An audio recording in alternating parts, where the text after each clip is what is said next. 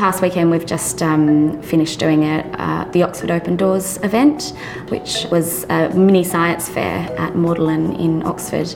I think an informed public is a much healthier public in a way, and so I think the work we do I find very interesting, and I guess I'm very passionate about making sure other people find it as interesting as what I do. At the end of the day, they help pay us. The interest of the general public has been driven by their own experiences and by having more access to the information. They really want to hear from those people who generate the information how this is being used. I know somebody who's got cancer, but I'm not sure what type of cancer it is, and it's quite nice to look at the toys and then you can find out what types of cancer there actually are.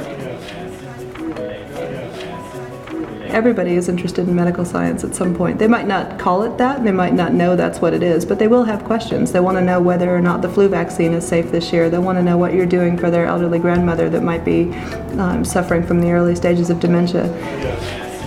I had no idea what research going on here in Oxford, and I have seen a couple of really interesting research on diseases which are really rare.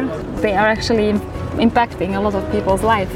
Every now and then, especially sometimes it's with a really little kid, sometimes it's with somebody it would be the last person you'd expect to be interested in what you're doing. When you get that spark from them and they start to get enthusiastic about what you're explaining to them, it helps remind you why you got excited about it in the first place. It gives you your passion back.